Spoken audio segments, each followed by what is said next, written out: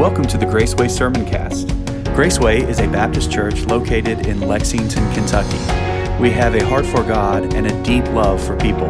You can learn more about our church by visiting www.gracewaylex.org. Now, here's this week's message.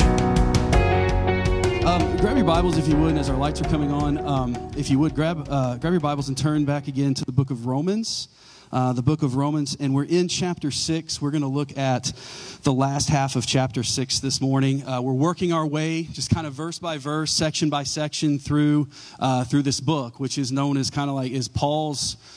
A lot of people call it Paul's gospel or the gospel according to Paul. It's basically his magnum opus. He's written 75% of the New Testament, but this book right here is going to be kind of the anchor that all of the other ideas in the New Testament flow out of for him, because the book of Romans is just like this theology on the gospel, on the good news of Jesus Christ, the death, burial, the resurrection, the power of God over the grave, and our new life in him. And so that's what we've been looking at. Chapters 1 through 5, of course, we saw really just kind of standpoint is why we need the gospel and why is that? Because we're all sinners, right? We don't like to admit it. If you can't admit it about yourself, you can at least admit it about the person sitting next to you or the person sitting in front of you, right? And that's what we're really good at today in our society. We're really good at admitting the sins of other people, right? But I read somewhere one time that it said, you know how you're really beginning to walk in Christ and get this whole Christian thing? Is when you're more convicted about your own sins than you are about the sins of other people. So we're really good at being convicted about other people's sins. And we call it conviction, but it's really just, we're really just judging people, right?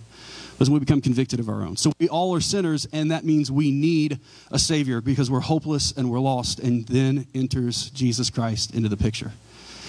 And Jesus didn't just, put a Band-Aid over sin. He obliterated sin. He didn't just fight death. He killed death.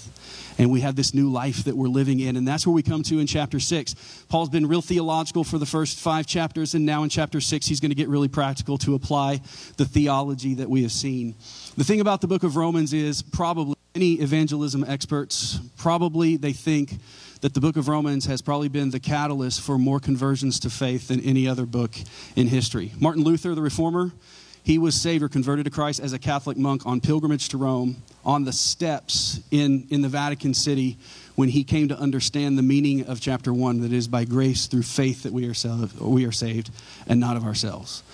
And it was Charles Wesley as well, launched the Methodist Church when he finally came through a disillusioned period where he was just over and over and over again, just pounding it out, saying, Lord, I'm trying to serve you, I'm trying to do all these things, and it just never seemed to make sense until he came to understanding within his own heart how much I need him, and came to understand it was justification by grace through faith, and there's nothing else that I could earn. Anybody familiar with hearing about the Roman road to salvation, right?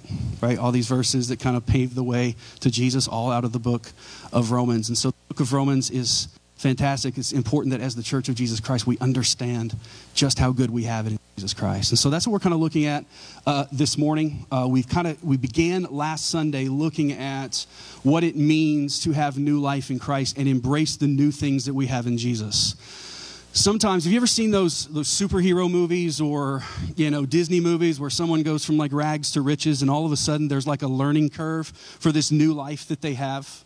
Like in all the Marvel movies, you get, or Spider-Man or somebody, they're like all of a sudden they're trying to get used to how to use their webs, and they have all these questions about this new power that they've got. Like when Luke Skywalker found out that he was a Jedi. He's got all these questions for Obi-Wan and all this stuff. Because when we're introduced to new things, we don't have mastery over it at first, right? So when we come to know Jesus Christ, the Bible says everything is made new. You're not the same anymore. It's not just an upgrade. It's not just I've a better version of myself thanks to Jesus. Jesus has taken me totally dead, totally wrecked, and now I'm made totally new. The Greek word is metamorpho. I'm totally changed from the inside out. So what do I do? How do I embrace that newness that I've been given? Well, we embrace the grace of God because I'm no longer under the law. I'm under the grace of Jesus Christ. I need him, and he is there at every need I have with grace and mercy upon grace and mercy. And so this morning, we left off last Sunday at this revolutionary verse in verse number 14 that said this: for sin will not rule over you because you are not under the law, but you are under grace. What we're used to is being dominated and controlled and oppressed and enslaved by sin, but now because of Jesus Christ, now because of the gospel, what? I am now set free, and I am no longer ruled by sin. I am now not under the law, but I'm now under grace. And I say that's a revolutionary truth because that's what salvation is. It's a total spiritual revolution. Everything has changed. Everything is new. The gospel has overthrown sin. The gospel has overthrown sin's tyranny. The gospel has overthrown sin's death sentence on us as well. So for the next couple chapters, chapter 6 and 7, we're going to see that Paul gets really vulnerable, like really vulnerable, more vulnerable than most Christians are today. He's really going to start to show the cracks in his armor because we sometimes look at Paul like this super Christian, and I mean, the dude was awesome. He was a missionary, first missionary, helped plant a lot of churches in Asia Minor.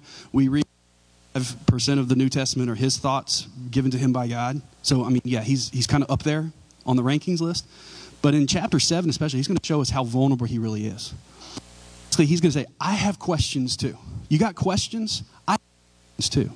And what we're going to look at in verses 15 through 23 this morning is because everything is new, I have a new relationship with Christ, but my new relationship with Christ also enters me into a new relationship with sin.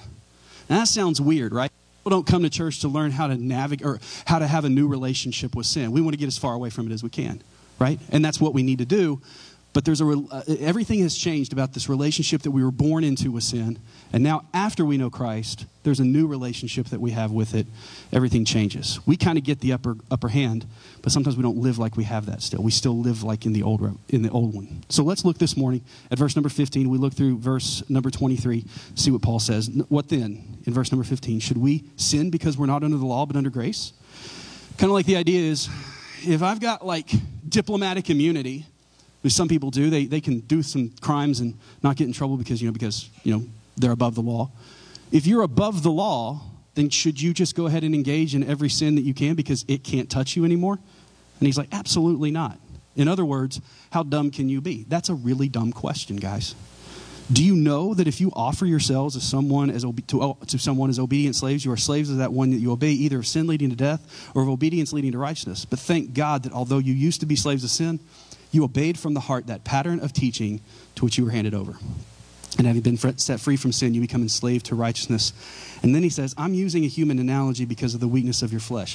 What he's really saying is there's some things about God that we're never going to understand. The depth and the height of it is too much for us to grab. So we have to settle for these parables. We have to settle for these analogies to try to understand it the best that we can. And then he says, for when you were slaves to sin, you were free with regard to righteousness. So what fruit was produced from the things that you're now ashamed of? The outcome of those things is death. But now, since you've been set free from sin and have become enslaved to God, you have your fruit, which results in sanctification, and the outcome is eternal life. For the wages, if you know the Roman road of salvation, this is one of the verses. For the wages of sin is death, but the gift of God is eternal life through Jesus Christ our Lord. Holy Spirit, I pray that you would be the speaker and that you would be the teacher this morning. Hide me from saying anything that you don't want said. And I pray this morning that you would captivate us by your truth. In Jesus' name, amen. It's really, I don't know about you, it's really easy to look at this passage of Scripture. It's easy to look at, especially at chapter 6 and 7, as we're going to look at over the next couple of weeks, and think, man, I really don't know if I can do this Christian thing right. It's easy to look at a lot of places in the Bible and say, man, I don't know if I've been doing the Christian thing right. Because last Sunday we saw this. A believer, a true believer, cannot willfully and habitually pursue sin all the time with no regard for God. Because a true believer has not just taken heaven as his get-out-of-hell-free card, but a true believer has said, I'm going to become a disciple and I'm going to surrender to the leadership of the Lord in my life. You're no longer dead in sin, you're dead to sin. Everything's changed. I can't just claim, well, I sin because I'm a sinner. No, you're no longer a sinner. You're a sinner saved by grace. So that means we have an expectation that there's a new relationship with sin that we go. He's obliterated sin by Christ. So I don't know about you, but I've been a follower of Christ since I was a kid, and I'm a pastor, and I stand up and preach this word every Sunday, and I believe it to my dying breath, but I still struggle with sin. All right? Stacy's actually working in the nursery today, so that's why you don't hear her shouting hallelujah and amen that I just confessed that right now, okay? All right? But I still struggle with sin. I deal with temptation. Just about every day, I end up ending the day saying, I showed a whole lot more of Derek than I showed of Jesus today. Just about every single day. We are going to struggle with sin.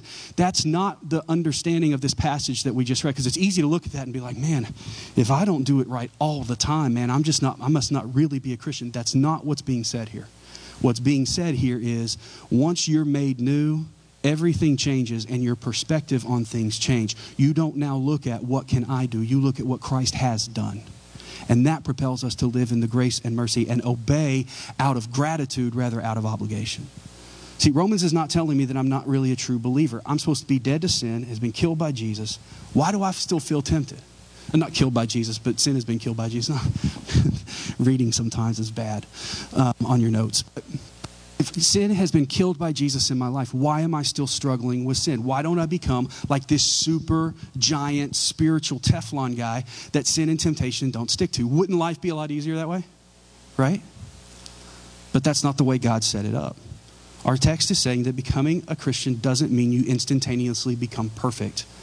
Being a Christian means that you become His.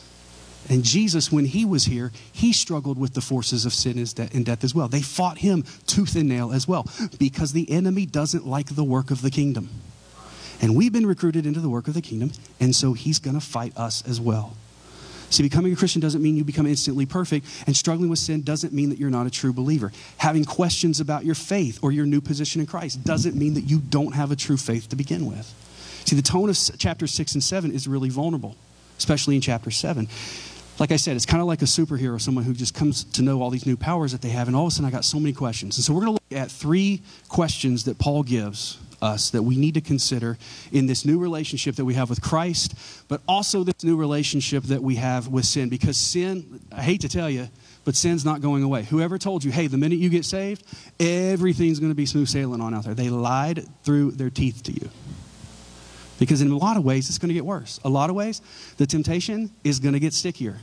A lot of ways, the road may get harder. But here's the beauty about this. That narrow road that we walk, we don't walk alone. He is with us. He guides us. He's given us His Spirit. He's given us His church. That's why we need each other as well. So here's the things that we have to think about as we navigate our relationship with sin. First of all, I have to ask myself, what do I really want? What do I really want? And this is kind of the way Paul lays it out in verse number 15. He says, what then? Or let's stop and think about this in light of all the things that we've learned already in verses 1 through 14. Since I'm now not under the law, but I'm under grace. What then? Should I sin because I'm no longer under the law but under grace? Absolutely not. It's another rhetorical question. He started off chapter 6 with a rhetorical question too. Almost the same thing. Verse number 1, Paul said, since God's grace is so beautiful and it's so endless, should I just keep on sinning so that God's grace is seen a lot more? And he's like, heck no. That's the dumbest thing I've ever heard. He says, absolutely not. Then in verse number 15, he says this, okay, since we're not condemned by the law and we can't die anymore and death isn't a worry anymore, does it really hurt anything if I just go ahead and sin to my heart's content? And again, Paul is like, no, what aren't you getting about this? And sometimes that's the way I feel in my life. What am I not getting about this? Why am I still struggling with the simple things? Shouldn't I be further along with where I am? This shouldn't be rocket science. Why do we still have these ideas? It's like the questions have such obvious answers that they shouldn't even be asked anyway. But if it's so obvious, why is it still a problem? Why am I still being tempted? Because it really comes down to being a question of my identity. It's not really a question of of God. It's not really a question of my life before. It's a question of my new life and my identity in Him. Because what we have to come to is an understanding that since I belong to Jesus Christ, I'm no longer under all of that stuff with sin. I shouldn't have that desire to go ahead and continue to do that. Here's what I love about Dr. Tony Evans. He's one of my favorite preachers to listen to. He told a story about this guy who went to see his therapist one day.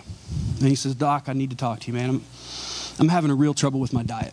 I'm just having a real hard time. I'm trying to quit eating certain foods. He's like, okay, let's talk about it.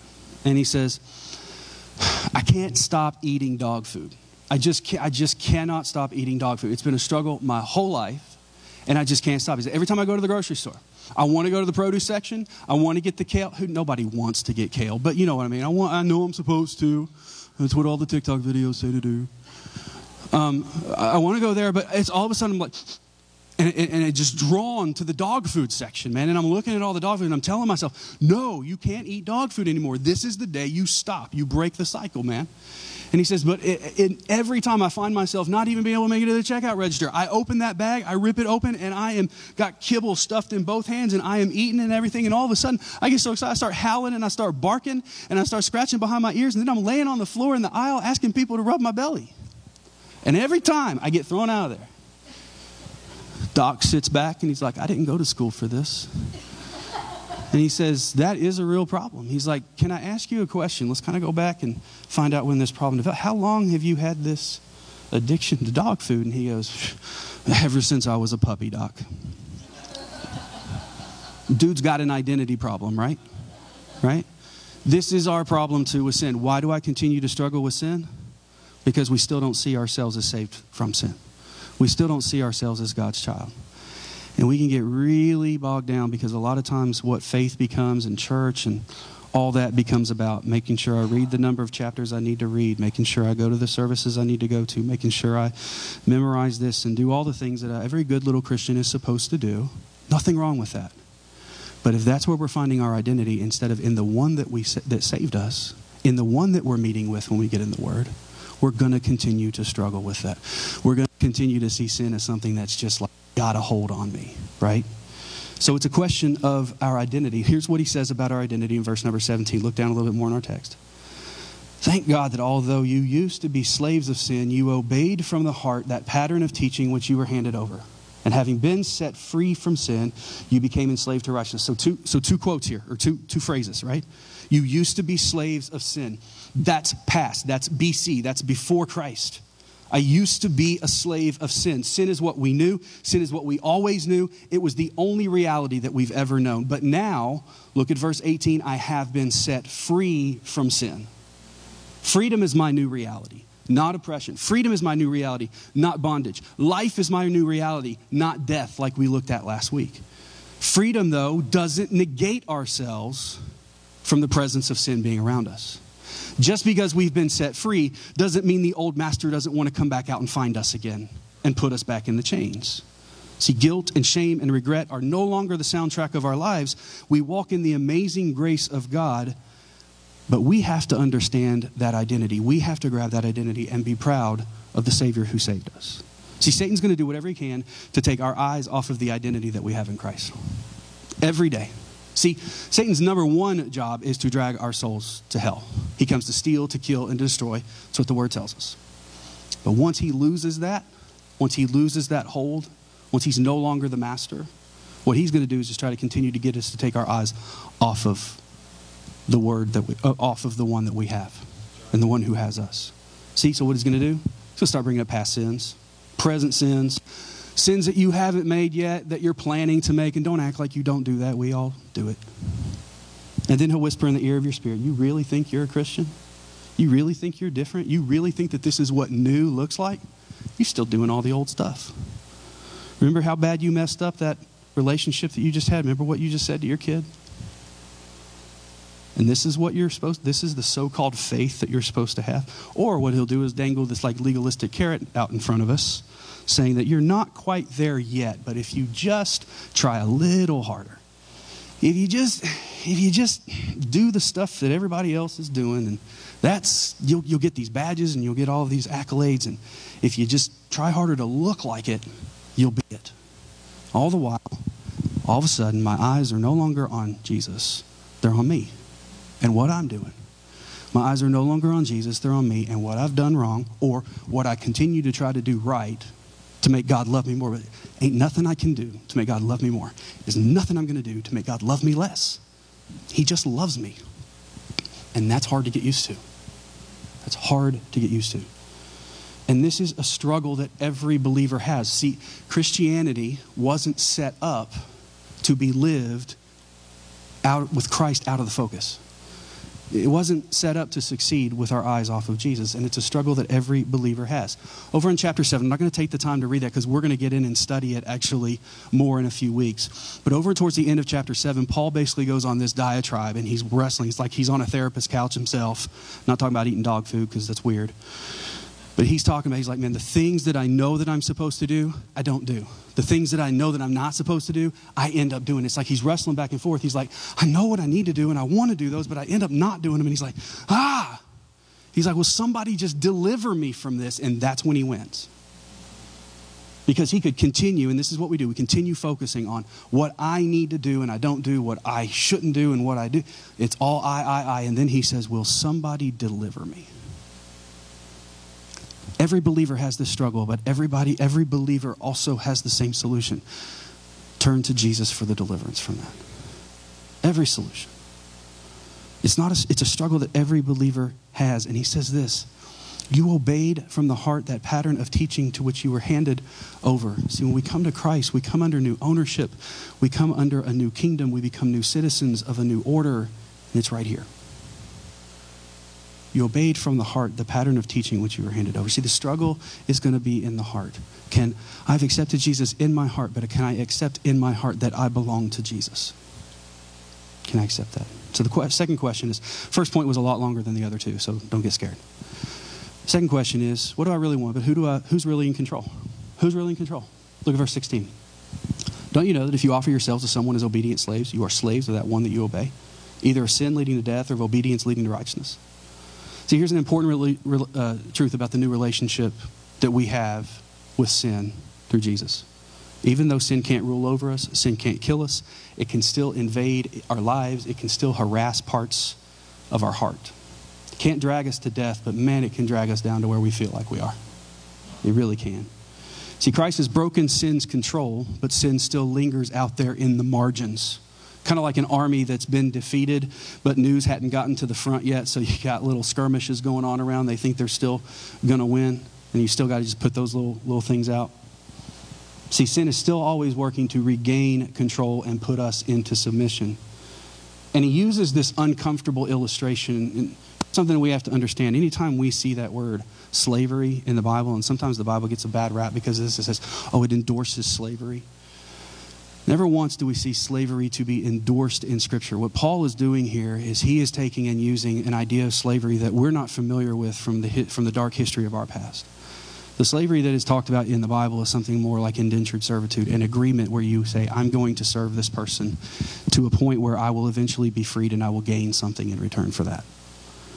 It's different from the dark history of what we have in our past, where you take a person from their home based on ethnic lines and you force them into slavery and look at them as less than a person. Paul absolutely says in 1 Timothy chapter 1, he says that is wrong. Exodus says that anybody who kidnaps another and forces them into labor is worthy of the death sentence. The Bible never approves of that. It was an economic system that they knew about because that's the way that Rome was thriving at that time. So Paul uses this analogy for us to understand the nature, because that doesn't mean just because there was indentured servitude and it wasn't forced like that it didn't mean that they didn't have bad masters and that slaves were treated bad. They were. So Paul is not endorsing any of this. He's saying this is a reality that we live in, and it helps us to understand a little bit about the nature of sin. He said, you've been set free. Your freedom has been bought. You've been pardoned. You've been set free by Jesus Christ. Why would we go back voluntarily to that oppressive master again and put the chains back on? Why would we do that? It's a question of who's really in control. See, what we like to think, especially with our modern ideas, is we like to think that we're in control. I'm the master of my own domain. I'm the master of my... Ain't nobody going to tell me what to do. I've worked hard for everything I got, and I'm going to enjoy the thing I've got, and I'm going to press on, and I'm going to enjoy it. Nobody's going to tell me. Because of why? Because I live in America, and because of freedom, baby. Okay, that's cool. But the thing is, none of us are free. We're always going to serve someone. We're always created and hardwired to worship. We talked about that during our 10 Commandments series. We're all hardwired and pre-configured to worship. We're going to worship. We should worship God, but a lot of times we worship other things.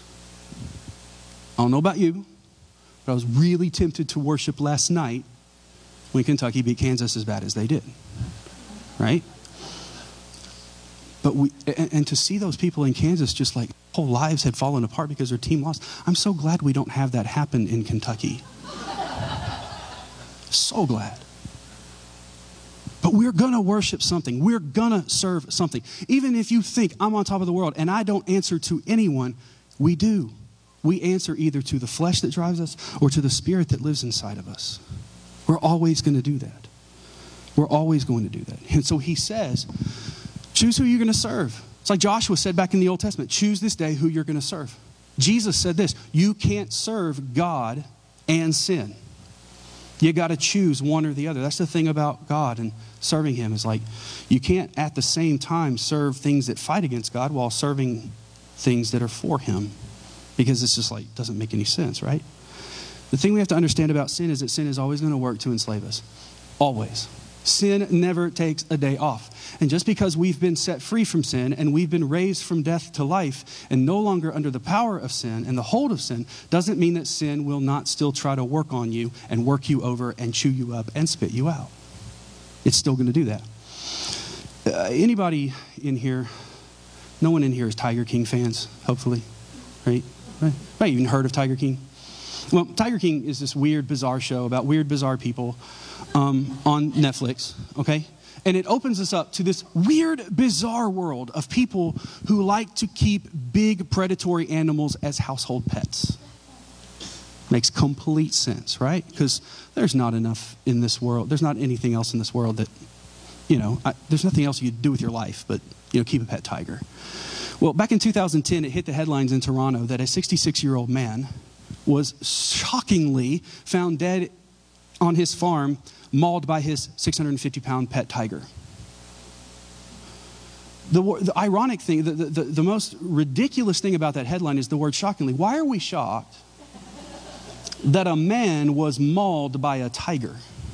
Right? Why? That's the thing. We look at it and we think, he's a predator. I don't care how much you feed him Friskies or whatever the cat food is out there. I don't care how much. Here's two problems with the tiger. Number one, he's a cat, and we know all cats are wicked. Number two, he's a predator. It's his nature. Don't care how nice he is for a little while. He's eventually going to revert back to his nature. That's the nature of sin. You may think now that because you're a Christian, and this is what I think a lot of times the problem with church and with church people sometimes is we may think, well, now because I'm a Christian, sin don't bother me. But the problem is it does. And so what we do is we say, it can't bother me. It's harmless. We look at that tiger, we look at that lion and say, it's harmless. Can't get me because I got Jesus. And you're right. He's not going to kill you. Man, he could make you want to die. And so we do. We play with it, and all of a sudden we're shocked when sin starts to take its toll. All of a sudden we're shocked when it starts to happen. And I see so many people, countless people who say, man, I love Jesus, I love Jesus, I love Jesus. But along the way, we begin nursing sin. We begin nurturing it. We begin to cuddle up with it. And all of a sudden we're shocked when it lashes out and does its work. Why? Because we're warned in Scripture, don't mess with it. It always is going to work to enslave. The Puritan back in the 1600s, John Owen, said, always be killing sin or it will always be killing you. Always. See, it's a matter of choice. Who's really in control is really a matter of choice. We're opened up to a choice now. Because Jesus saves, once you come to know Christ, new life in Christ gives us a choice. Will I follow sin or will I follow Christ? Before, we didn't have that choice. Here's what the Bible said. We are dead in our trespasses and our sins. That's it. That was the only option. We had no other choice. Enslaved and in bondage to sin, no other choice but to do what it said, fulfilling its whims. And he says here, he says, you were freed from righteousness back then. And he says, where was that getting you? All the things that you look back on and say, man, I'm ashamed of, where was it getting you? See, this is why sin's grip, when it is loosed, it will eventually try to tighten again, but it won't just rip out and just grab you like this. It's going to slowly, slowly, slowly tighten its grip back again once we get close. This is why you never hear about a person waking up one day and everything's going good, serving God, loving God, living in righteousness, and wake up one day and say, I think today's the day I'm going to throw my marriage away. I wonder if there's somebody out there today that, I might just put out on Facebook, hey, anybody want to start an affair today? You don't hear about things like that happening. Why? Because sin is a slow fade. I think for a little while I got everything under control. I play with it a little bit. It's cute. So I step a little closer. All the while it's tightening its grip. And then we don't realize that we're over our heads before we know it. See, that's the nature that we have. It's a choices. It's not one huge choice of disaster usually. It's a small choices. The small compromises of the way. It's death by 1,000 cuts. It's like this slow fade.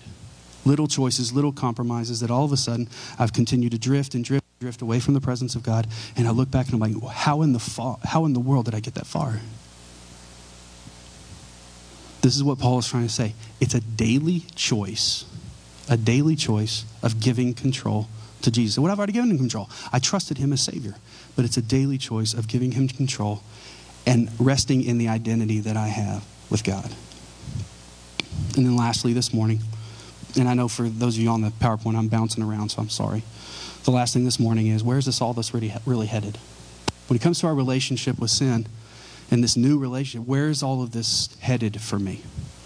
See, we've been set free from sin. We've now been given the choice. I can serve sin or I can serve God. And here's the thing. Every day is going to be, there's going to be days where you look back and say, definitely serve sin a little bit more than I should have served God. That's why we live under grace and not the law. God is never going to look at us and say, you know what, you strayed too far. I'm not bringing you back this time. That's the beauty of our God. But you have to ask yourself, where's all of it going to head?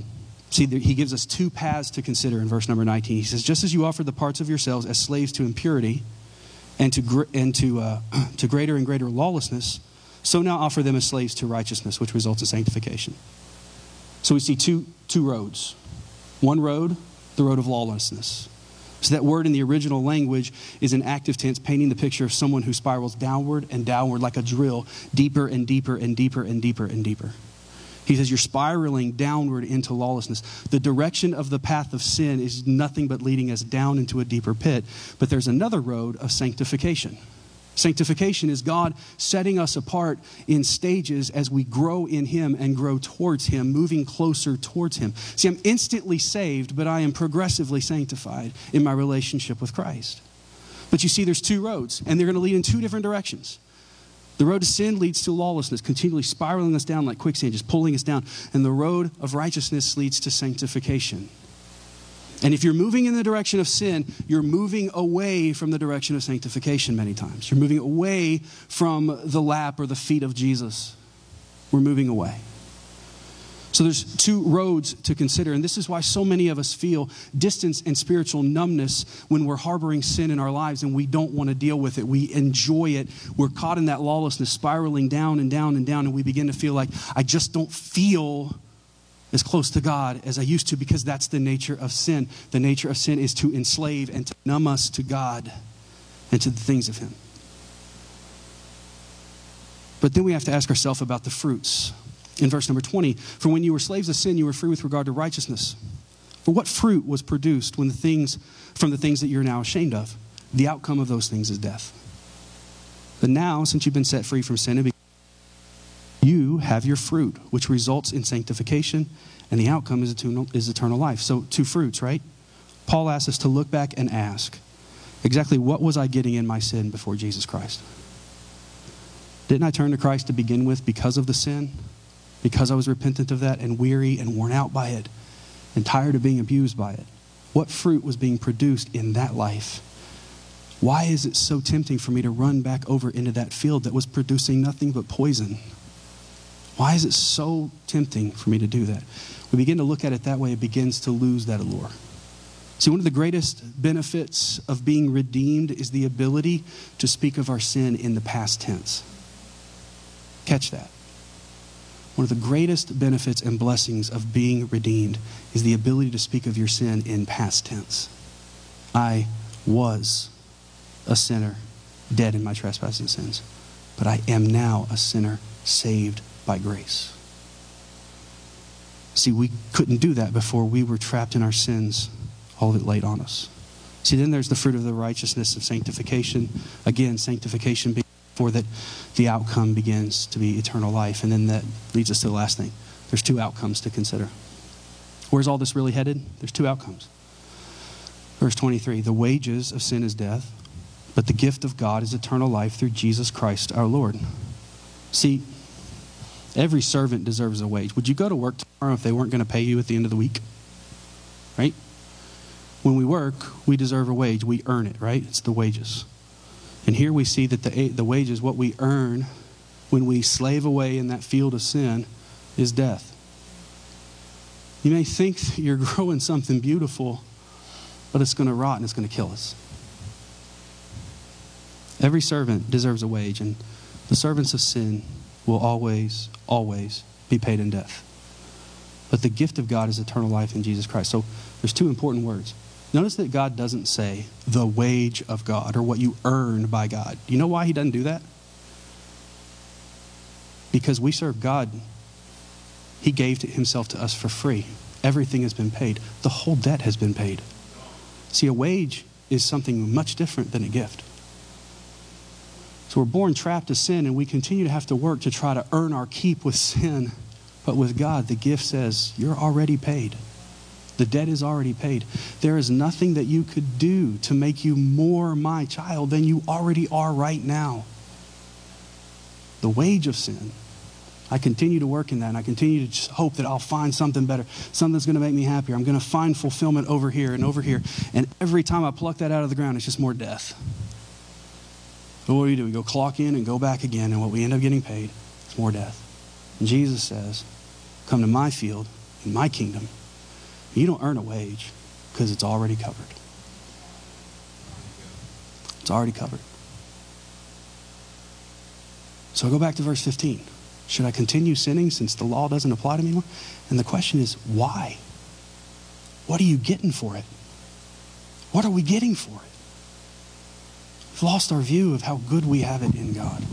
And that's the prayer we should pray at the end is, God, help me just see your beauty again. How messed up are we when we look at all this stuff and say, man, this is so much more attractive than God right now. There's nothing more beautiful than him. Nothing. So as we kind of go to a time in prayer this morning, as we close out, that's what I hope you see more than anything. That being a Christian is never a mistake. It's never something you should look at and say, man, I just wish I could go back to when I wasn't. I know some of you, that might be where you're at thinking, I'm getting tired of all this. I'm getting tired of the rat race. I've got a lot of questions that I can't find answers to. And there's nothing wrong with having the questions. There's nothing wrong that you're struggling with sin. Look, if it wasn't attractive, it wouldn't be a struggle. But nothing will ever be as beautiful as the Savior. Nothing. Nothing will ever be as fulfilling as the Savior. And if you have not begun a relationship with him, there's no way you can understand what I'm talking about until you come to him. So if you don't know Christ, let today be the day. Just like I said, the wages of sin is death. What we're getting, death, death, death, every time.